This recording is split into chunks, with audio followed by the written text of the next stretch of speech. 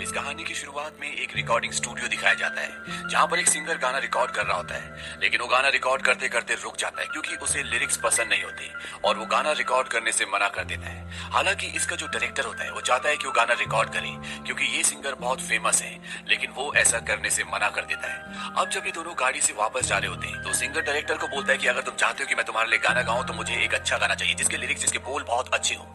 अब यहाँ पर जो ड्राइवर होता है वो कहता है कि मेरे पास एक सीडी है जिसमें गाना है, क्या आप सुनना चाहोगे? डायरेक्टर कहता है कौन सा गाना?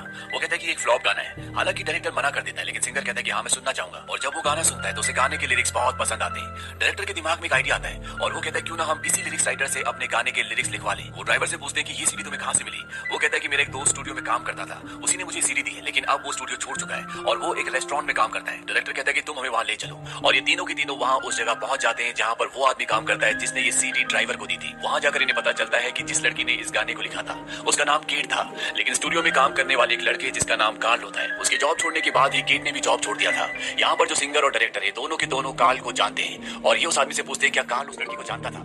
वो कहता है कि कार्ल उससे बहुत प्यार करता था। ये पूछते हैं कि कार्ल कहाँ है? वो आदमी बताता है कि कार्ल और केट अब इस दुनिया में नहीं रहे, वो दोनों के दोनों मर चुके हैं। ये सुनकर ये दोनों हैरान हो जाते हैं और उस आदमी से पूछते हैं कि हुआ क्या था? वो आदमी कहता है कि बहुत लंबी कहानी है और अब पूरी कहानी फ्लैशबैक में चली जाती है जहां पर हाई स्कूल की एक लड़की को दिखाया जाता है जिसका नाम केट है। वो सिगरेट पी रही होती है और वहीं पर एक लड़का जिसका नाम कार्ल है वो रनिंग कर रहा होता है। ये दोनों एक दूसरे को नहीं जानते। अब कार्ल रनिंग करके थक गया होता है, इसीलिए वहीं पर एक बेंच पर वो लेट जाता है। केट कार्ल के सामने आती है और वो सिगरेट का धुआं उसके मुंह पर फेंकती है और तभी केट सामने देखती है और उसके पास जो सिगरेट होती है वो कार्ल के होंठों पर लगाकर वहां से निकल जाती है। कार्ल को कुछ भी समझ में नहीं आता कि ये क्या हुआ। तभी कार्ल को पीछे से आवाज आती है और जब कार्ल पीछे देखता है तो वहां पर उसका टीचर होता है और कार्ल को सिगरेट पीते हुए देखकर वो उसे बहुत बुरी तरह से मारता है। लेकिन कार्ल को बिल्कुल भी दर्द नहीं हो रहा होता, वो सिर्फ केट को देख रहा होता है। उसे केट को देखकर पहली नजर में प्यार हो जाता है। केट उसे बाइक कहकर वहां से चली जाती है, लेकिन बाद में वो कार्ल के पास आती है और उसे मरहम भी लगाती है और इसके बाद ये फैसला करते हैं कि ये दोनों साथ ही रहेंगे क्योंकि ये दोनों अनाथ हैं। केट कहती है कि हम दोनों अपने नाम बदल लेंगे। कार्ल केट को क्रीम नाम देता है क्योंकि वो उसे आइसक्रीम की तरह मीठी और क्रीम की तरह सॉफ्ट लगती है और केट कार्ल को नाम देती है सिर्फ की। ये दोनों साथ रहते हैं और अब बहुत खुश हैं। इन दोनों के बीच में दोस्ती बहुत गहरी हो जाती है। इन दोनों के बीच में बहुत सारी चीजें कॉमन होती है। दोनों को नूडल्स खाना पसंद है, बारिश में कॉफी पीना, म्यूजिक सुनना पसंद है और इन दोनों को ही स्कूल बिल्कुल भी पसंद नहीं है। धीरे धीरे वक्त बीतता है और इनका स्कूल खत्म हो जाता है। के को क्रीम की हर एक चीज बहुत अच्छी लगती है, उसे बहुत प्यार करता है, लेकिन ये भी सच है कि के क्रीम को ये बात कभी नहीं बता सकता क्योंकि उसे कैंसर है और कभी भी उसकी तबीयत खराब हो सकती है। हालांकि क्रीम को इस बारे में कुछ भी पता नहीं होता। ये दोनों एक साउंड स्टूडियो में काम करते हैं जहाँ पर क्रीम लिरिक्स लिखती है और के रेडियो के शोज को मैनेज करता है। यहाँ पर एक सिंगर आती है जिसे आज अपना गाना रिकॉर्ड करना है और इसके लिरिक्स क्रीम लिख रही होती है। ये सिंगर गाना गाने में बिल्कुल भी अच्छी नहीं होती, लेकिन फिर भी डायरेक्टर चाहता है कि वो गाना गाए। डायरेक्टर क्रीम को बोलता है कि तुम्हारे लिरिक्स हमें पसंद नहीं आए, तुम्हें और भी अच्छे लिरिक्स लिखने चाहिए। इस बात पर क्रीम को गुस्सा आ जाता है और वो उन्हें कहती है तो फिर तुम खुद ही लिख लो, क्योंकि क्रीम जानती है कि उसके गानों में, उसके लिरिक्स में प्रॉब्लम नहीं है बल्कि प्रॉब्लम सिंगर में है। वहीं दूसरी तरफ के को दिखाया जाता है जो कि एक क्लिनिक में होता है। डॉक्टर उसे कहता है कि तुम्हारे पिता की मृत्यु भी इसी बीमारी से हुई थी और अब तुम्हें भी यही बीमारी है। इस बीमारी का कोई भी इलाज नहीं है। के इसके बाद घर आ जाता है और वो देखता है कि वहां पर क्रीम रो रही होती है। वो के से कहती है कि उन्हें मेरे लिरिक्स पसंद नहीं आए। के उसे अपने गले से लगा लेता है। वो कहता है कि सब कुछ ठीक हो जाएगा। क्रीम के से पूछती है कि अगर तुम्हें दोबारा जन्म मिला तो तुम क्या बनना चाहोगे? के कहता है कि मैं इंसान नहीं बनना चाहूंगा, मैं अंगूठी, डायरी या चश्मा बनना चाहूंगा ताकि मैं हमेशा तुम्हारे पास रह सकूं। यहाँ पर क्रीम के से ये भी पूछती है कि तुम्हारी जिंदगी का कोई ऐसा डार्क सीक्रेट है जो तुम मेरे साथ शेयर करना चाहते हो? ये कहता है कि मैं तुम्हें बहुत पसंद करता हूँ। क्रीम पूछती है कि तुम्हारी कोई ऐसी विश है जो तुम चाहते हो कि पूरी हो जाए? वो कहता है कि हाँ, मैं चाहता हूँ कि तुम्हें कोई ग्रेट गाय यानी कि बहुत अच्छा लड़का मिले और तुम मुझसे शादी कर लो। क्रीम कहती है क्या मैं तुमसे शादी नहीं कर सकती? ये कहता है I am not a great guy. वो उसे सच्चाई नहीं बताता कि उसे कैंसर है, हालांकि के उससे अपनी जान से भी ज्यादा प्यार करता है। अगले दिन जब ये घर पर बैठे होते हैं तो के क्रीम की पैर की उंगलियों को देखकर कहता है कि तुम्हारे पैर का अंगूठा सबसे बड़ा है, इसका मतलब ये है कि तुम्हारी मॉम तुमसे ज्यादा जिएगी। ये मैंने कहीं पढ़ा था। क्रीम कहती है कि झूठ है, मेरे माँ बाप दोनों एक साथ कार एक्सीडेंट में बहुत पहले मर चुके हैं। और के को ये भी कहती है कि अगर तुम मुझसे पहले मरे तो मैं तुम्हें मार दूंगी।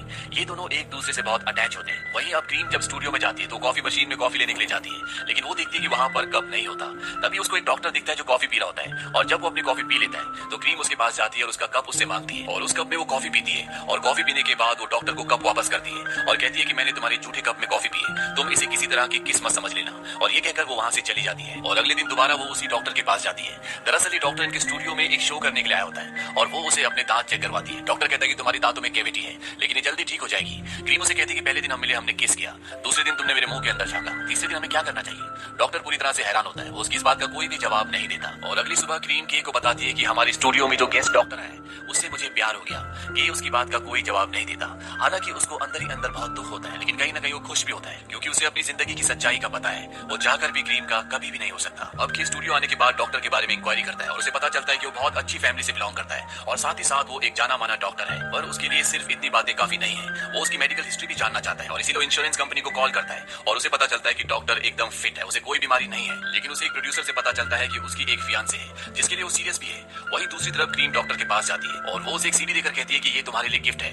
डॉक्टर उसे थैंक्स कहता है। वो कहती है सिर्फ थैंक्स, पहले तो मेरे लिप्स तक पहुंचे, उसके बाद मेरे मुंह के अंदर, और अब तुम मेरे दिमाग में घूम रहे हो, क्या तुम मेरे साथ ड्रिंक पर चल सकते हो? डॉक्टर हाँ कर देता है और इसके बाद रात को ये एक बार में जाते हैं और वहां पर डॉक्टर क्रीम को बताता है कि मेरी एंगेजमेंट हो चुकी है, मैं एंगेज्ड हूँ। लेकिन क्रीम कहती है कि मुझे इससे कोई फर्क नहीं पड़ता। और अगले दिन जब के क्रीम को खाने के लिए कहता है तो कहती है कि मुझे कहीं जाना है और वो जल्दीबाजी में घर से निकल जाती है। और उसके निकलने के कुछ देर बाद घर पर एक फोन रिंग होता है। दरअसल क्रीम जल्दीबाजी में अपना फोन घर पर ही छोड़ गई होती है। ये कॉल रिसीव करता है, ये डॉक्टर का कॉल होता है। डॉक्टर क्रीम से बात करना चाहता है। ये कहता है कि वो निकल चुकी है। डॉक्टर बताता है कि मुझे क्लिनिक में कुछ जरूरी काम आ गया है, आज हम दोनों मिलने वाले थे इसीलिए मैं नहीं आ पाऊंगा। ये उससे उस रेस्टोरेंट का पता पूछता है जहां पर क्रीम उसका इंतजार कर रही है और वो वहां पर पहुंच जाता है। वो क्रीम को बताता है कि डॉक्टर आज नहीं आ पाएगा, उसे क्लिनिक में कुछ काम आ गया है। क्रीम को इस बात से ज्यादा फर्क नहीं पड़ता और वो के को अपने साथ बिठा लेती है और कहती है कि हम साथ लंच करेंगे।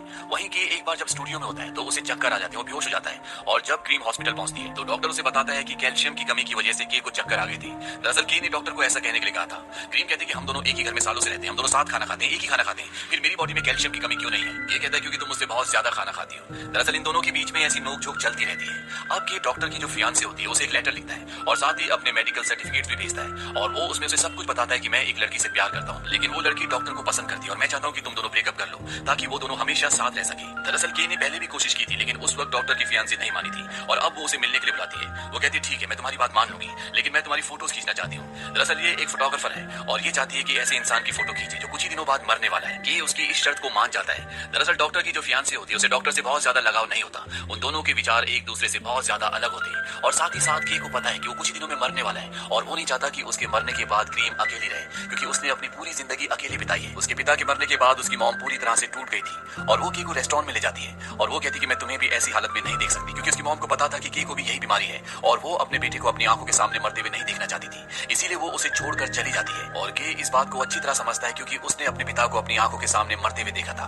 हालांकि उसकी मॉम ने उसकी हर एक जरूरत का हमेशा ध्यान रखा लेकिन वो उसके साथ फिर कभी नहीं रही। वहीं एक दिन के और क्रीम अपने स्टूडियो के लोगों के साथ डिनर पर जाते हैं और जब वो वहां पर पहुंचते तो वो देखते हैं कि वहां पर डॉक्टर भी होता है। के को ये बात नहीं पता थी और के वहां से कुछ ही देर बाद चला जाता है क्योंकि वो चाहता है कि क्रीम और डॉक्टर साथ वक्त बिताए ताकि ये एक दूसरे को और अच्छे से जाने। लेकिन जब के घर पर होता है, वो खाना खा रहा होता है, तो क्रीम भी वहां पर पहुंच जाती है और ये दोनों एक दूसरे के साथ खाना खाते हैं। इसके बाद जैसा कि डॉक्टर की फियांसे की शर्त होती है कि उसके साथ फोटो शूट भी करता है और जब उसे के की सारी कहानी सारी सच्चाई पता चलती है तो उसे उसके साथ बहुत सिंपैथी भी होती है और वो डॉक्टर के पास जाती है और वो उससे रिश्ता तोड़ देती है। दरअसल इन दोनों के बीच में कोई इमोशनल बॉन्ड होता भी नहीं, ये दोनों की सोच विचार जिंदगी पूरी तरह से अलग होती है, इसीलिए इस बात से इन दोनों को कोई भी फर्क नहीं पड़ता। और इसके बाद डॉक्टर की और क्रीम की शादी पक्की हो जाती है और जब क्रीम को और डॉक्टर को शादी की ड्रेस लेने के लिए जाना होता है तो डॉक्टर को कुछ काम आ जाता है, इसीलिए उसके साथ के को जाना पड़ता है। और जब क्रीम दुल्हन की ड्रेस पहनती है तो वो के को दूल्हे की ड्रेस पहनने के लिए कहती है और ये दोनों दूल्हा दुल्हन की ड्रेस पहनकर शीशे के सामने खड़े होते हैं। इस बात से कि बहुत ज्यादा इमोशनल हो जाता है लेकिन वो अपने इमोशंस को छुपा लेता है। क्रीम अपनी और के की एक फोटो खींचती है और उसे फोटो बहुत अच्छा लगता है। के यहाँ से बाहर निकल जाता है लेकिन के अब अपने आप को संभाल नहीं पाता, वो सड़क पर चलते हुए बहुत रो रहा होता है। ऐसा लगता है कि उसके चारों तरफ की दुनिया रुक चुकी है, वो अपने घुटनों पर गिर जाता है और फूट फूट कर रोता है। और अब वो दिन आता है जब क्रीम की और डॉक्टर की शादी है। के क्रीम का हाथ पकड़कर उसे उस जगह तक ले जाता है जहाँ पर चर्च के फादर और डॉक्टर है और वो क्रीम का हाथ डॉक्टर के हाथ में देकर वहाँ से निकल जाता है। उसके चेहरे में एक सेटिस्फेक्शन होता है और साथ ही साथ एक गम की छाया भी होती है। उसे सेटिस्फेक्शन इस बात का होता है कि उसके मरने के बाद क्रीम के पास अब कोई है, उसे अकेला नहीं रहना पड़ेगा। और उसे गम इस बात का होता है कि आज उसने अपना सब कुछ खो दिया, उसने अपना सपना किसी और के हाथों में दे दिया। अब कहानी वापस प्रेजेंट में आती है जहाँ पर एक आदमी इस पूरी कहानी को उस सिंगर को और डायरेक्टर को सुना रहा होता है। सिंगर पूछता है कि इसके बाद क्या हुआ, उस लड़की का क्या हुआ? वो आदमी कहता है इसके बाद मुझे कुछ भी नहीं पता। और ये दोनों अपनी गाड़ी से यहाँ से निकल जाते हैं। और अब कहानी एक बार फिर से फ्लैशबैक में जाती है और हमें वो वक्त दिखाया जाता है जबकि हाई स्कूल में था।